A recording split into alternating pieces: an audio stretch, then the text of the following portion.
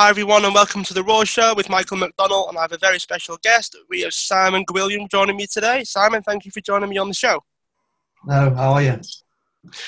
Simon runs Unbreakable, which is a program for women that want to get the best out of themselves and their life.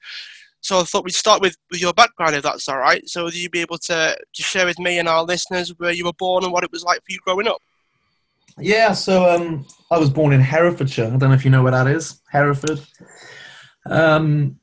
Yes, it was. I suppose it was your average upbringing, really, Michael. You know, it was played a lot of sport, played a lot of football. Football was my main sport as a kid. Loved football. You know, like every kid, I probably thought I was going to be a football player. Yeah. So I went through that little journey. I actually left school at 16, didn't go to college. And, you know, I went and actually played football from there for a couple of years at the local football club, Hereford United, and they were a professional football club at the time. Ah. Yeah, so that didn't really pan out. I'd love to give you some brilliant reason why, but it was probably just because I wasn't good enough. And then, yeah, from there... Well, yeah, that's my youth, basically. I know that's not the most exciting answer, but yeah, all I did was leave school, play football for a couple of years until about 19. So, yeah. All right, so just out of interest, I mean, what's it like playing for an academy then? So there's obviously a big difference between your local club and then lo and behold, you're now entering a professional football academy. So what's the transition like? And what's it actually like? We're actually playing for a professional academy and team. Yeah, it's I'll be honest, it's hard work. I mean, it is. It's you're constantly wanting to make the grade, so to speak. That's all you're worried about. And that's probably why things didn't work out for me, but that's all you're worried about as a kid. You're worried, am I going to make it through the next stage, so to speak, as you work. You know, I was in football clubs from 12, you know, to 18, and you're constantly, are you going to get your next contract? You're going to get signed on next year, or you're going to be released. You know, you're not going to be good enough. So, I mean, it's a great experience, but I probably didn't enjoy it as much as you could. Because all I was worried about was, am I going to make it? Am I going to be good enough? So, yeah. Right. So was it kind of like early starts and long days? Was it, you know, were you always training? Were you kind of training like an athlete from an early age? What was that side of things like? Yeah, well, that's how I got into fitness. Because I'm always been small. I was always, you know, a small kid for my age. So, and I was always real skinny, and that's what sparked my interest in, you know, in training, really, getting bigger. That's when I went through that stage of thinking, I need to get bigger, you know, to be a footballer. I need to get bigger, stronger, faster. And again, is it long days? No, it's not long days. No. When you get to 16, 17, I would train most days, every day, you know, Monday to Friday. You didn't play on a Saturday then. We played midweek, so I'd play every Tuesday evening. So Monday to Friday you train, and then you were sort of college work in the afternoon, and that was on like a sports diploma or something like that. But if at that point, you know, everyone, like I said, everyone wants to be a football player, you kind of think, sod the sports diploma in the afternoon. Yeah, I'm going to be a football player. But, you know, it was quite a laid back environment being at a football club. Well, I found anyway, certainly. So, yeah, no massive long days. That happens when I went into work. That's a shock to the system, isn't it? All of a sudden you got a long day. Yeah, definitely. So what happened after football then? So you got out at 19, if I remember correctly, and then what happened next? 18, 19. You know, you get released. I mean, I wasn't at it wasn't like I was at Man United or, you know, Aston Villa. I mean, I was at Aston Villa's academy as a kid, but so when I got released, you're like, right, you know, we were like back then, I think it was Division 3 clubs. So you're like, right, okay, there's no, you know, you go and play sort of semi-professional football on the weekend, and I suppose I kind of still thought, well, you know, I can make a career out of football. And I just went to work at a local supermarket, bloody Safeway. Right. As a kind of, I'll just work here interim, you know, while I figure out what I'm going to do. And I ended up staying there about 8 years. so long. Right, long, wow. Long interim. Yeah, massive. There you go. Right, so did you actually decide what you wanted to do after those 8 years? What sort of led up to you deciding to leave and do something different? Have you ever worked at a supermarket? That's an interesting question. I'm asking you a question now. Ever worked at one? I haven't worked at a supermarket, no. Well, it's cool. Like, no disrespect to anyone who works at a supermarket. I was there 8 years, but it's one of them sort of environments you go, and it's either like quite older people or quite young people. You know what I mean? Out of college, looking for a job. And I was lucky. I had like a young-ish department, and we used to have a good laugh, and it was good fun. It was my first job. You know, I'd never had a job till then. I'd always just played football. So, what made me think of leaving? At some point, you start weighing up: do I really want to stack shelves for the rest of my life? You know, no disrespect to anyone who does that, because I did it and I enjoyed it. But like, you do think to yourself, do I want to be in here day in, day out doing this? And you think, not really. But you get stuck in this cycle of you become like a lifer there. It's that environment where everyone just stays there. You know, it's quite easy. It's you rock up, do your shift, go home. And at that point, I was massively into the gym, like, because I'd come from a sporting background. I was just spending my time living at home, working at the supermarket, and just lifting weights. And it wasn't no grand plan. I just thought, I'm pretty good at getting fit. Maybe I could help other people get fit. And then someone said, hey, you should be a gym instructor. And you're like, yeah, maybe I should. And I probably thought that about 4 years in to being at the supermarket. And in the end, it took, I was there 8. I was probably there about 6, 7, actually, in more hindsight. It took me a couple of years to actually do it, actually go, right, I'm going to get out of here and do something with myself. So, yeah. What sort of things did you tell yourself then that convinced you to do it? So I would imagine that there are a lot of people that are maybe in a similar situation. They may be like talking themselves into doing something that they probably really want to do. But then, as you say, they sort of get stuck and they're in that cycle of doing something that, excuse me, they're in that cycle of, well, I do enjoy it. It's not that I don't enjoy it, but I don't imagine doing this for the rest of my life.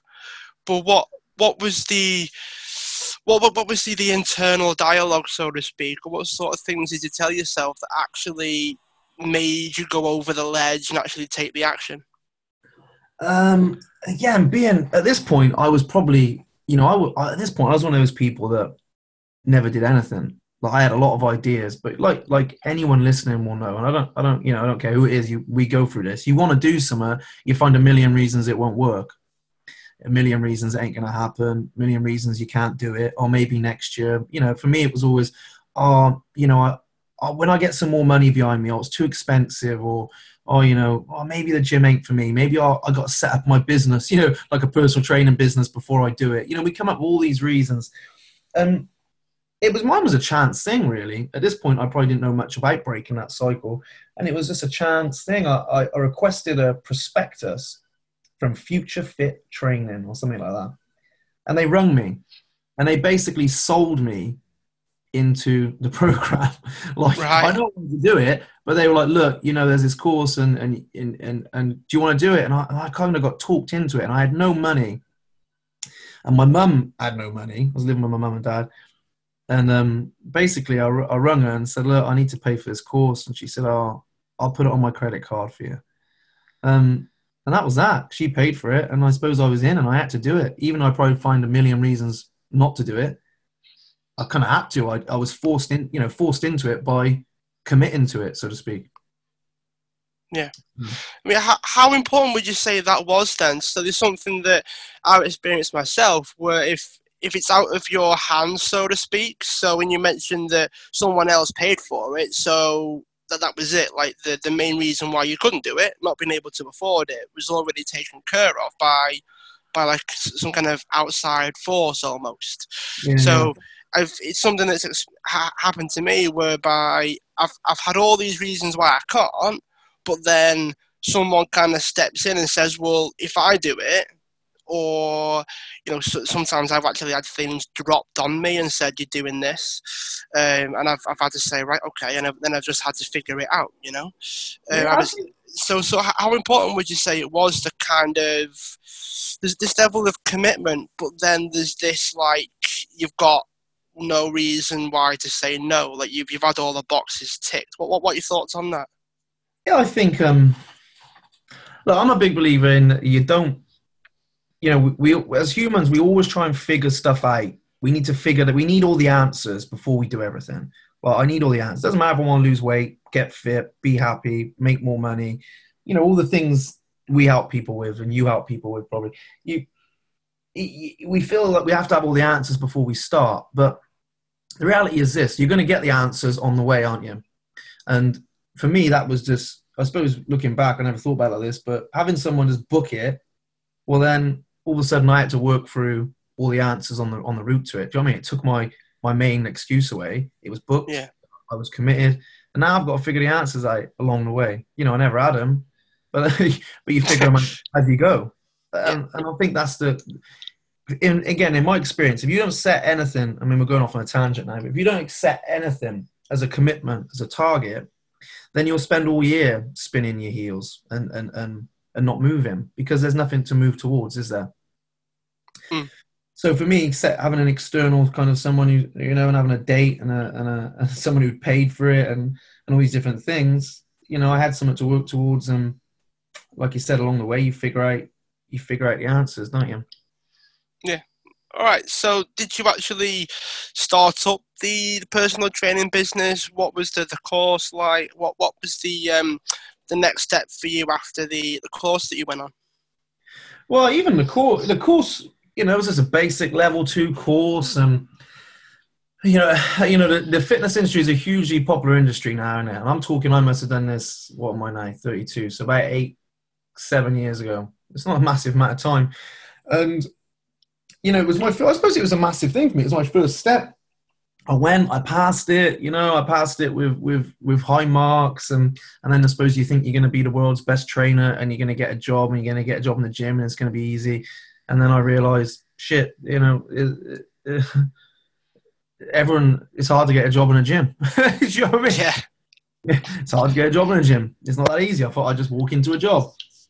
No. And it must have took me about a year of working, casual shifts at the local leisure centre before they even get me a part-time position, before it come up. And from there it was, drop hours at the supermarket the more I got at the gym, and until eventually, I became full-time at the gym, just working at a gym, not personal training anyone, I'm just on the floor working with loads of different people. And I managed to leave the supermarket. Managed to leave it, which was cool. So. Right, awesome. So how did you get into the kind of current business that you're running? So what led up to you deciding, right, I'm going to help women now to kind of better themselves and improve their life? What was the turning point for you there? Well, I suppose it's a little bit. It went through a few stages, really. Started working at a gym, and at that point, I was very into my own level of training and fitness. Like everyone who gets into fitness, you're generally into your own fitness, aren't you? And you like training and you like learning about it. And you start working at the gym, and I suppose it's human nature that when you get to one point, you immediately look at what's next. The more you do, the more you see what's possible. And I'm like, well, maybe this gym's all right, but I want to do my own thing, like I'd like to work with some people. So then I started doing a bit of personal training, and then I stumbled across Mr. Paul Moore, the boot camp king, and I was like, right, I need to run a boot camp. So I went started a little part-time boot camp, a bit like I did with the supermarket and the sort of gym. I started cutting down my hours at the gym, doing more boot camps. It started off mixed, and then it went just to women only, just because that was the market we attracted predominantly. And it went from there, really. We just worked solely on fitness for years and helping people lose weight, helping people get fit. But for your question, for me, when I started Unbreakable, which is where we help people across every area of life, it was because I had I started that for me. Do you know what I mean? I started trying to overcome all my sort of crap, my limiting beliefs and all the goals I sort of had but never really went for, and, my own mindset, which was all over the shop and not a healthy one, and I started thinking, well, I want this out of life and I'm not sure how to get it. So I got into all that for me. I mean, actually started with Paul. Paul did a program called Accelerate, which was a bit mindset orientated. I went through that, and you think, God, this is helping me loads. And the more I improve my own sort of life across all areas and challenge myself, you think, you know, like fitness, you think, I want to share this, I want to share it. So you started sharing it with people. And before you know it, people are like, yeah, this is great. I'm getting some great results. And it built and built and built into now we help people from all over the UK, you know? So Right. it literally started from me trying to better myself. Do you know what I mean? I didn't do it because I thought, well, I can do this and I'll be able to teach it like a course. It was like, God, I want to better myself. And the more you do it, the more you want to share it. And the more you share it, you know, the better you become. And it built up and just evolved as it went, really. It wasn't really the plan to help loads of people across all these areas, but it just happened. So. Right. Okay, cool. So this is going to be definitely a tangent, but I'm curious to know, at what point did you decide to just help women? And then were there any barriers for you as a guy to help women? So from my own experience, there's always this barrier of women wanting to stick together, so to speak, but then you're a guy helping women in areas of their life where they might actually have a bit of resistance around it. I mean, you could correct me if I'm wrong on that, but No, there's yeah. always resistance. Yeah, there's always resistance. So, I mean, again, I'm not going to lie. It's not an easy. I mean, to use a word sell, but you know what I mean, not as in financially, but sometimes it's not an easy sell being a man helping women. You know, and we get a lot of stick online. You know, off a lot of people. You know, about how can you be a man and help a woman? How can you know how a woman feels? How can you know how a woman thinks? Especially the nature of the work we do. Or, you know, I'm not accepting help off a man. And that's the minority. There's always that minority, you know? So I'll be honest, it's not been easy to do that. But I mean, in regards to help anyone, you got to win. You got to show people that you're trustworthy, right? You Mm-hmm. know, that they can trust. They can trust you. I have found no better way to do that than just be me.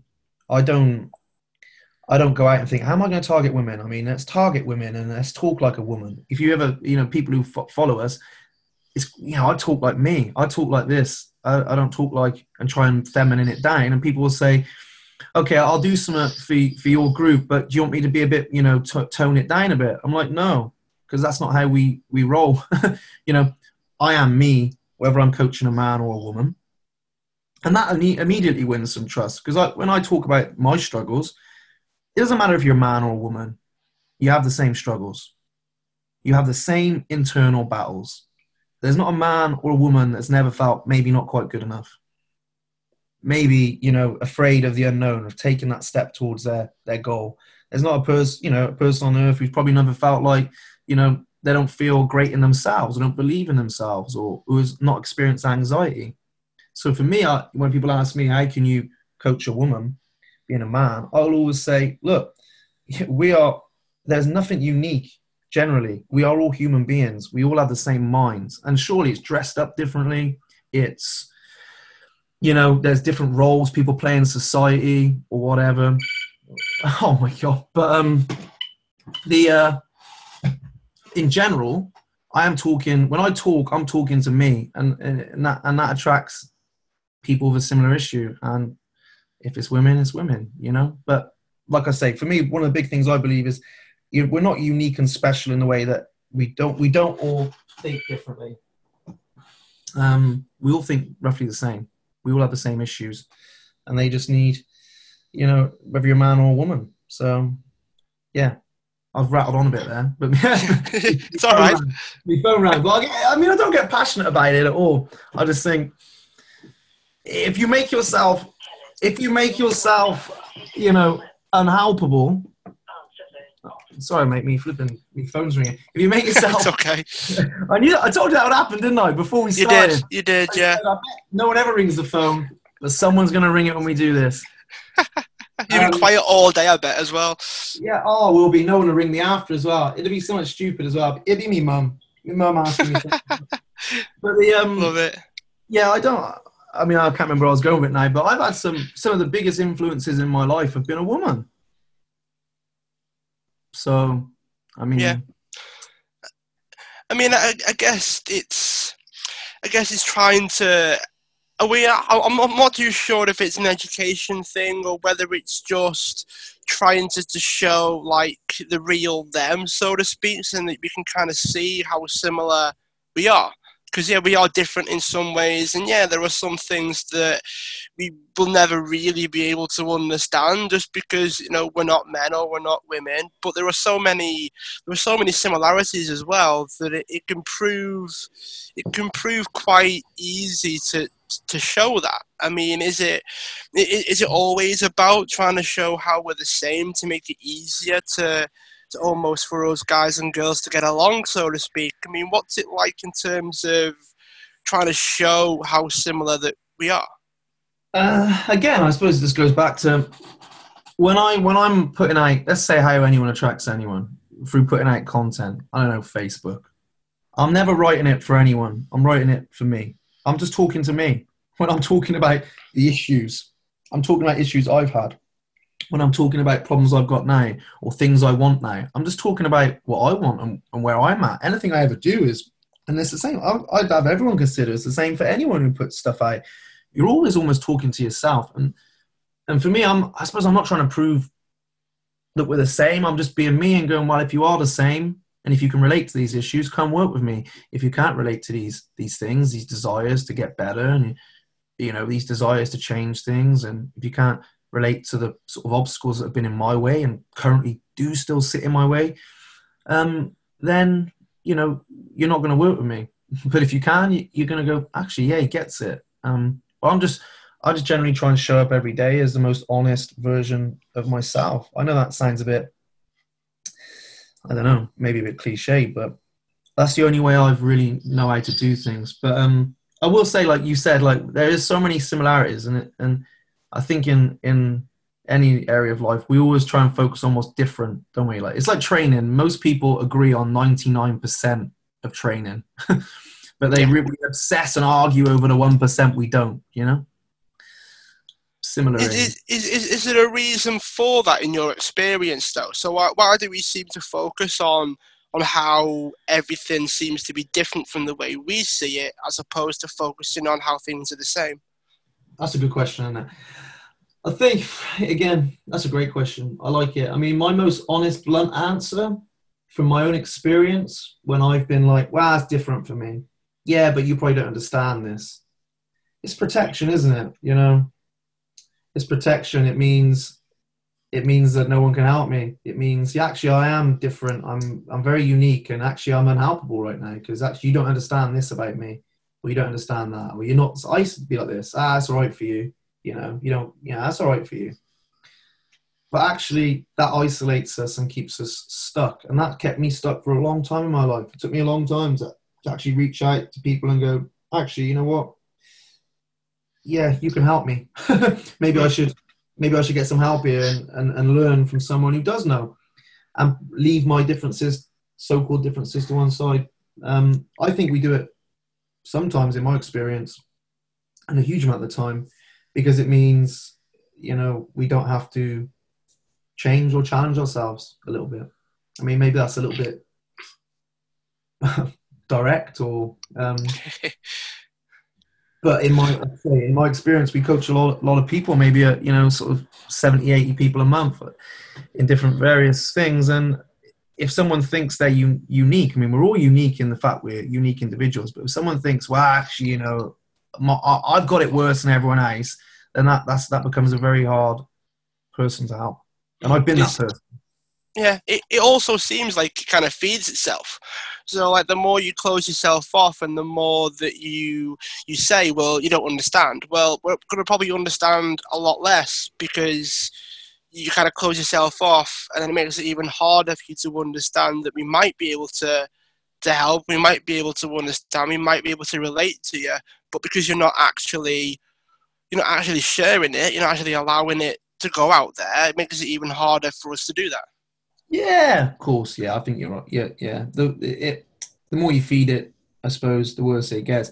And I mean, I haven't been that kind of person, and we all go into that mode, don't we? Of like, it's Yeah. worse for me or different for me kind of attitude. We all go into it, and it's hard for a lot of people because, yeah, I'm not. I don't mean it disrespectfully. It is. We're always trying to make ourselves feel better, and that just makes us feel better, don't it? It keeps us safe from change. So for most of us, it is just a safety mechanism. I feel, and you Yeah. got once you understand that, it's okay. So, Well, how would we have this more positive, I guess, relationship, for want of a better expression, with this idea of change then? So you work with quite a lot of people. I would imagine you've had to have a conversation around, look, yeah, it is change, yeah, it is different, but you've got to have this positive attitude towards it. What's that conversation like? yeah, what's that conversation like? I mean, from the offset, if one thing you can only, well, as you know, you can only if you keep doing the same thing, you're going to get the same result, aren't you? And I think it's just educating.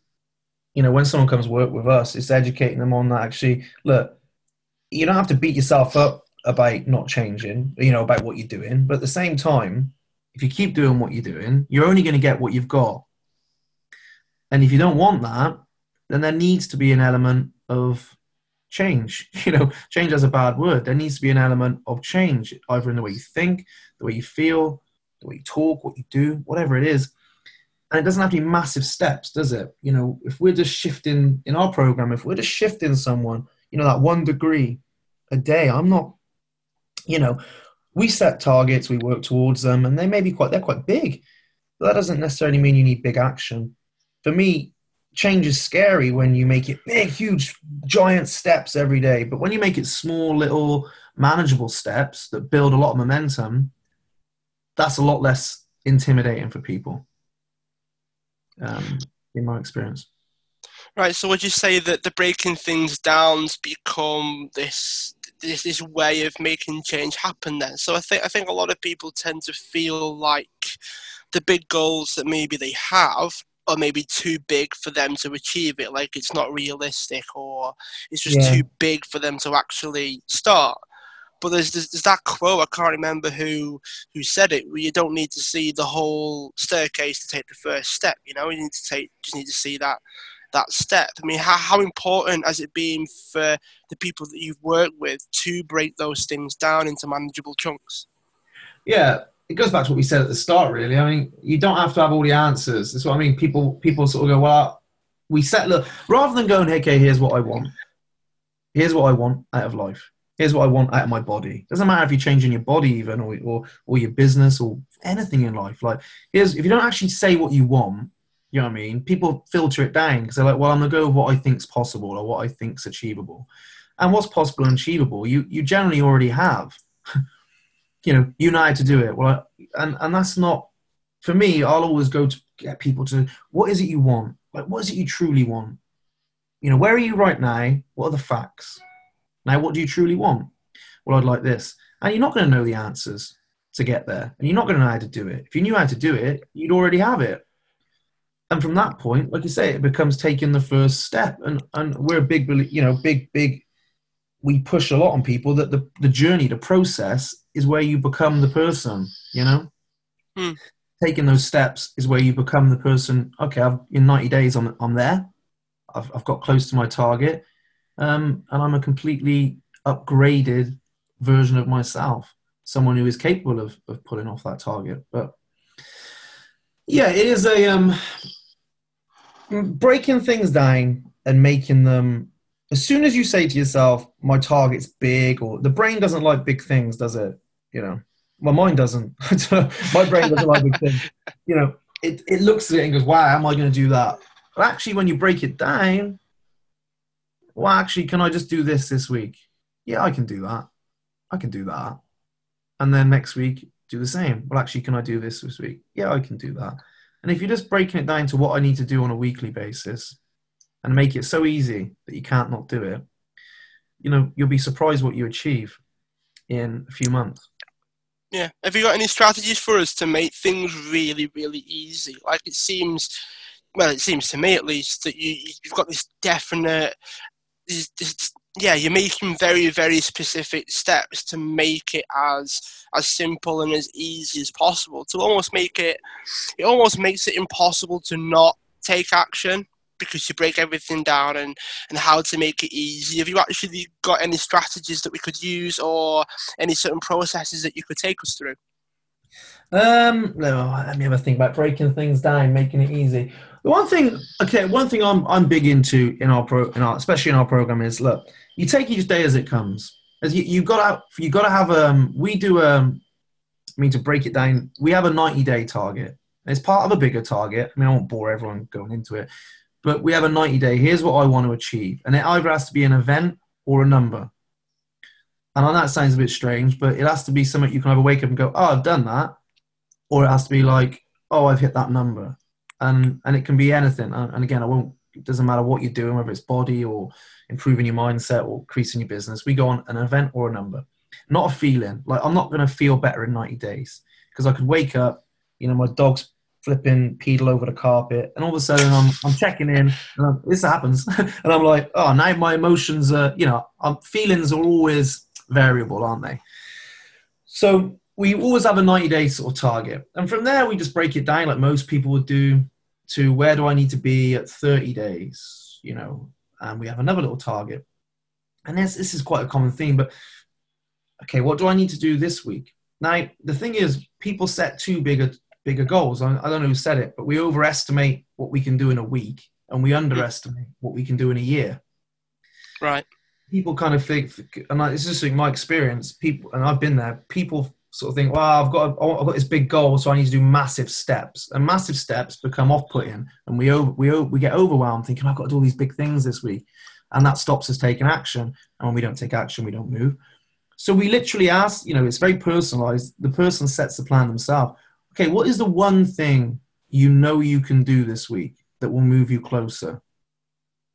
Not what you should do, not what you think you have to do. What can you do? What do you think is the one thing you can do this week?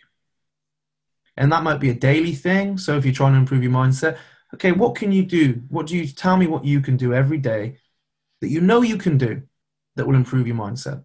And people might say, oh, I don't know, I could meditate for 10 minutes. Brilliant. But, start, which is completely the opposite to most people. I'm going to meditate all day. I'm going to meditate for 3 hours a day, all day, every day now, because I'm into it. Well, we just go, what can you do? 10 minutes. Okay. And all I want to build is momentum. All I want is momentum. For most people, there's momentum going in one direction, like it's not helping us. So it's hard to bring that back and get momentum in your favor when you're trying to just do massive things. So we say, okay, 10 minutes doesn't sound like a lot. If they couldn't do 10 minutes, I'd say let's do 5. Oh, can you do 5? Yeah, I can do 5. Brilliant. Because that 5 minutes a couple of weeks down the road has turned into 20. And then they're doing 20 minutes a day. But if they set 20 minutes, it's never going to stick. So I just want to make it as small as possible when people start working with us, no matter what level they come in at. And in my own life, what can I do that is building momentum? So 5 minutes, even if it's 5 minutes of sweat, people say to me, oh, that's not enough, but you're doing nothing right now. So yeah. 5 minutes is more than you were doing. And when you get the habit built into your day, all of a sudden you go, well, actually I've got 10 minutes. And then one day you do 15 because you've got a bit more time. And then before you know it, that's turned into 25, 30 minutes. And then you're exercising a bit harder in the evening because you're building momentum and that's all I want in my programs is momentum. Can we get momentum on our side rather than going against us? And that has to be broken down into if you're struggling, I'll always ask myself, what's the one thing I know? Make it so easy I can't do it. You can't not do it. And the first week you may not experience great results, but I guarantee 90 days down the line, you'll experience fantastic results. And that's what we're after. So, yeah. Well, one of the key things that it seems to come across, at least, is there's an element of convenience involved. I mean, I know like you still got to do it, right? So you've still got to take the action, but there's this element of, okay, well, what can you do? Just pick something, make it so small that you can't not do it. It adds this element of convenience to it. I mean, what are your thoughts on that? As in, do I think, yeah, convenience is a big part, or? Well, yeah, well, one of the big things that seems to be popular now, at least in the exercise space, is doing workouts at home that require as little equipment as possible. Yeah, There's this idea behind bodyweight workouts and things of that nature is it just makes it like really, really convenient. But then people are getting results, not necessarily because of the workouts, although they could be very effective as workouts, but they've made it really, really easy for people to work out potentially every day, twice a day, whatever it happens to be. But they're yeah, yeah. getting results probably, as you say, because of the momentum versus how hard they're actually working at that time. The fact that you're doing it every day is probably why you're getting the results. Yeah, I think there's a big argument in there. We can sit around and argue all day about the perfect, training program or the perfect. Yes, I used meditation 5 minutes ago. There's people who say, "Well, there's no point meditating unless you're doing X amount of time, 25 minutes, 30 minutes. 'Cause that's where you're going to get the most benefit, etc., etc." I'm like, yeah, that probably is the best way. Like, there's a best way to train. There is that way for a certain goal. But would you rather someone not do anything? you know, it's like, okay, so I can't do that. So now I'm doing nothing. And like I'm quite happy to, is what's like is the old saying? It's better to do a bad plan consistently, or not, a not great plan consistently, than it is the perfect plan like never. Yeah. For me, the key things we want is frequency and intensity. We just want people to be doing things frequently. So yeah, I think convenience. I mean, we are just trying to remove as many barriers as possible early on. So if someone's going to do something, we don't want there to be too many barriers in their way, because this is what I find work for me. I can create enough barriers, without having, now I've got to go to the gym now. I've got to get up and meditate for 30 minutes. Then I've got to hum for 10 minutes. And I've got to fill in my book for 40 minutes. I'm like, yeah, I better get up at 4 o'clock in the morning before I get the kids to school. For me, that's not going to work. We want to make it as quick, as effective, and as frequent as possible. So yeah, early on especially. Awesome. Yeah. Have you noticed any common trends? So with the women that you've worked with, have you noticed anything that's been quite popular? Have you noticed anything that you think is something that a lot of women do experience when it comes to improving themselves or improving their life, or taking the steps with the fitness side? I know we've mentioned fitness quite a bit now, but we can kind of diversify from that if you feel that you want to, Simon. Yeah. What common trends do you see? As in what people like doing, or what common problems, or? We'll probably get into both. So start with the things that you think are probably the most beneficial, and The then most we'll go beneficial. with the things that people should probably avoid doing. Yeah, I think for the most beneficial things for the women, we have a system we use, but the most beneficial thing for the woman who wants to make progress, or you have to. For me, everything starts in your mind. I mean, like you said, we've touched upon fitness, and that's where I originally started. But any change follows the same principle. That there is always an element of doubt. There's always an element of, anytime you're trying to achieve the unknown, there's an element of doubt. There's an element of, nerves, anxiety, different things. People, you say anxiety and people think of like debilitating anxiety, but I mean just a little bit like, oh God, can I do that? An element of self-doubt. And for me, if I had to pick one thing people could do out of our system, would be, the element of using a journal properly. And I say properly because for me, a lot of people don't use a journal properly. I mean, that's just personal preference, but and sitting down and actually in the morning arranging your thoughts. But really, for me, that's training your attention. That's all we use a journal for. Is my attention on things that are good and helping me, or is my attention on everything that's wrong and all the problems I have? And my journaling how I feel, And that's like an error I see most people make. But the majority of women who come to us go, oh my God, I feel so much better for journaling, how we journal. Than everyone's had a go at it, but it's generally, I feel bad, I feel this, or last night, yesterday was terrible. And what that does is put it back in your attention, and you know, every time you think something, generally after that, you're going to feel a certain way, and it makes people feel crap. And then when you feel crap, you don't do things. So from the element of using a journal properly and writing down things that, you know, that you feel are going well for you every day, that you feel you have, that you appreciate about you, not just about life. Like, I appreciate, you know, my dog. I'm talking about my dog a lot today. I don't know why. But Yeah. things that you like about you, not what you don't like. And train your attention to see that, and to train it and to see it, and you'll end up feeling it. So for me, one of the common things we do is journaling in a certain way, and it's quick, it's easy, and it's powerful. I don't know anyone who doesn't say journaling's powerful. That's one thing I definitely do for all people. And if I had to add a second thing, I'd say move. Again, we might encourage someone to move for 4 minutes in the morning, but I want you to shift your mental state to things that make you feel good. Like, wow, that makes me feel good. Great. And then I want us to shift our physical state to things that make me feel good physically, like to raise my energy levels and shift that little low mood that maybe I've woke up in, or that stress mood.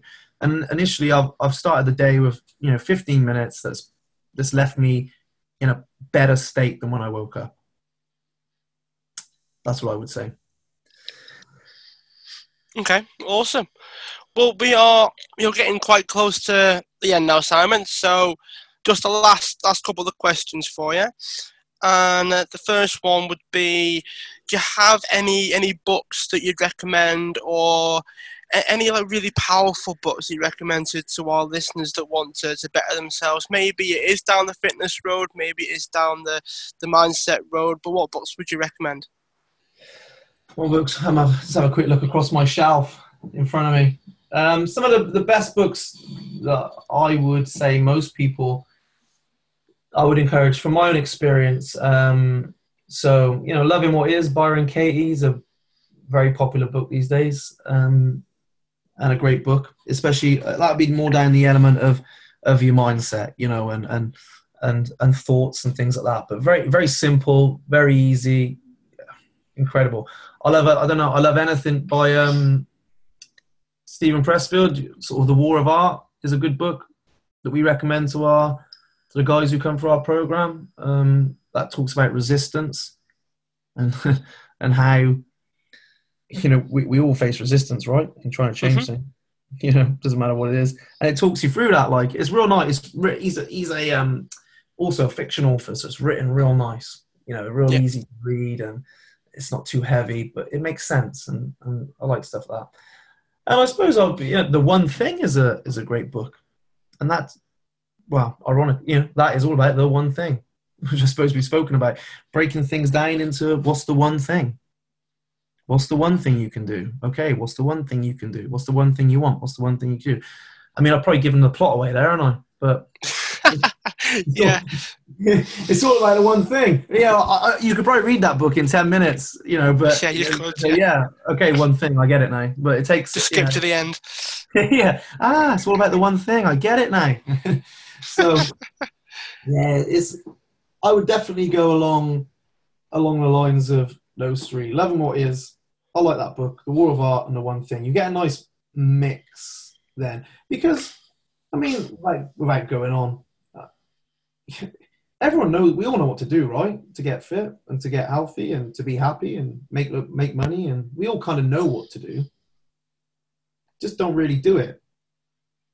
There's an element of us that doesn't do it. There's an element that resists it, or stops us doing it. Whether it's a bit of doubt, or whether it's a bit of almost can't be bothered, or we're tired and we're exhausted from our life, we don't do it. So the books I would recommend would go around helping you do the things but just don't do. Yeah, for sure. All right. Well, do you have any resources that you'd recommend? So these could be apps, these could be websites, these could be, whatever it happens to be. So we've done books. What about resources that you'd recommend? What about resources? I'll be honest, I'm not a massive user of apps. I don't even have a mobile phone, which is crazy, I suppose. So app-wise, you know, um, I'm not a big user of apps. Again, what would I say? Let me just have a quick glance at my phone. What am I using? Okay, Insight Timer is a great app. That's the only app I really use, and that is for meditation. It's full of loads of different styles of meditation. It's full of, like, it tracks how many minutes you've done this, what your average is, what sort of winning streak you're on. Yeah, all those different things. I'd say that's the only app I really use. We try and keep as many of our guys offline as possible. All right, excellent. Thanks for that. I'll definitely check the books out and the resources out. Just before we get to our final question, Simon, if someone wanted to find out more about you, where would they go? So these could be websites, these could be, social media, whatever the case happens to be. So where could people go if they wanted to find out a bit more about you? Yeah, so, I mean, online it would be Unbreakable Live, not life, but live, as in it's live. So unbreakablelive.co.uk. And we got our podcast, like our little fuel podcast on there, and sort of some guides we give away and different things. And on Facebook, it's just literally Simon Gwilliam. Yes, our the business page is Simon Gwilliam, and that is, yeah, Simon Gwilliam. And I think my profile picture is me with a load of writing all over my face. Nice. Yeah, as you do. So that's the sort of page we use for all our different programs and stuff like that. So yeah, they're the two places. We're not on anything else. So yeah, it's the website or the Facebook at the minute. All right, cool. And for our last question, Simon, before we finish, is what would you like the world to know about you that it doesn't already know? Blimey, that's a question, isn't it? We've had all kinds as well. So we've had like funny answers. We've had, you name it. You can blow everything wide open with this answer. What would I like the world to know that it doesn't know about me? Mate, that's the hardest question you've asked me. I'm trying to think what the world doesn't know about me. Is there something it doesn't know about me? God, where are we going to go with this? What would I like the world? So what is it? What would I like the world to know about me that it doesn't already know about me? Yeah. Probably that I listen to classical music all the time, non-stop. I mean, I'd like the world to know that about me. All the time. I mean, I love classical music. People find that a bit weird, a bit strange. Especially when they meet me with my attitude. They're like, oh, I didn't have you down as that. But that's probably the most boring answer I can give you. I was trying to think of something real juicy, but I haven't got anything. It's all right. I mean, we've had favourite foods and all kinds of sounds. So, have you got a favourite song? A favourite song? Oh, The Lark Ascending. I love that song, The Lark Ascending. Have you ever listened to that? I haven't, no. I'm actually going to go and check it out. Honestly, go check it out. The Lark Ascending. I tell you what, it is fantastic. It's a brilliant song. Well, it's not a song. It's a what is it? An ensemble? I don't know. It's a track, I suppose. Yeah, I actually quite like movie soundtracks as well. So if I like a soundtrack that's from a movie, I tend to check it out. And it always seems to be down as classical, but it is quite it can be quite, at least, upbeat and emotional as well. So I do tend to get them from movies. Yeah, loads of movies are all like classic. There's a lot of classical music in most movies, isn't there? I suppose. Yeah. But yeah, I mean, I do love classical music. But you're right, there's some good classical movie soundtracks. I like The Last Samurai. That's a good classical. Right. Music. Have you ever seen the film The Last Samurai? I have seen it. Yeah.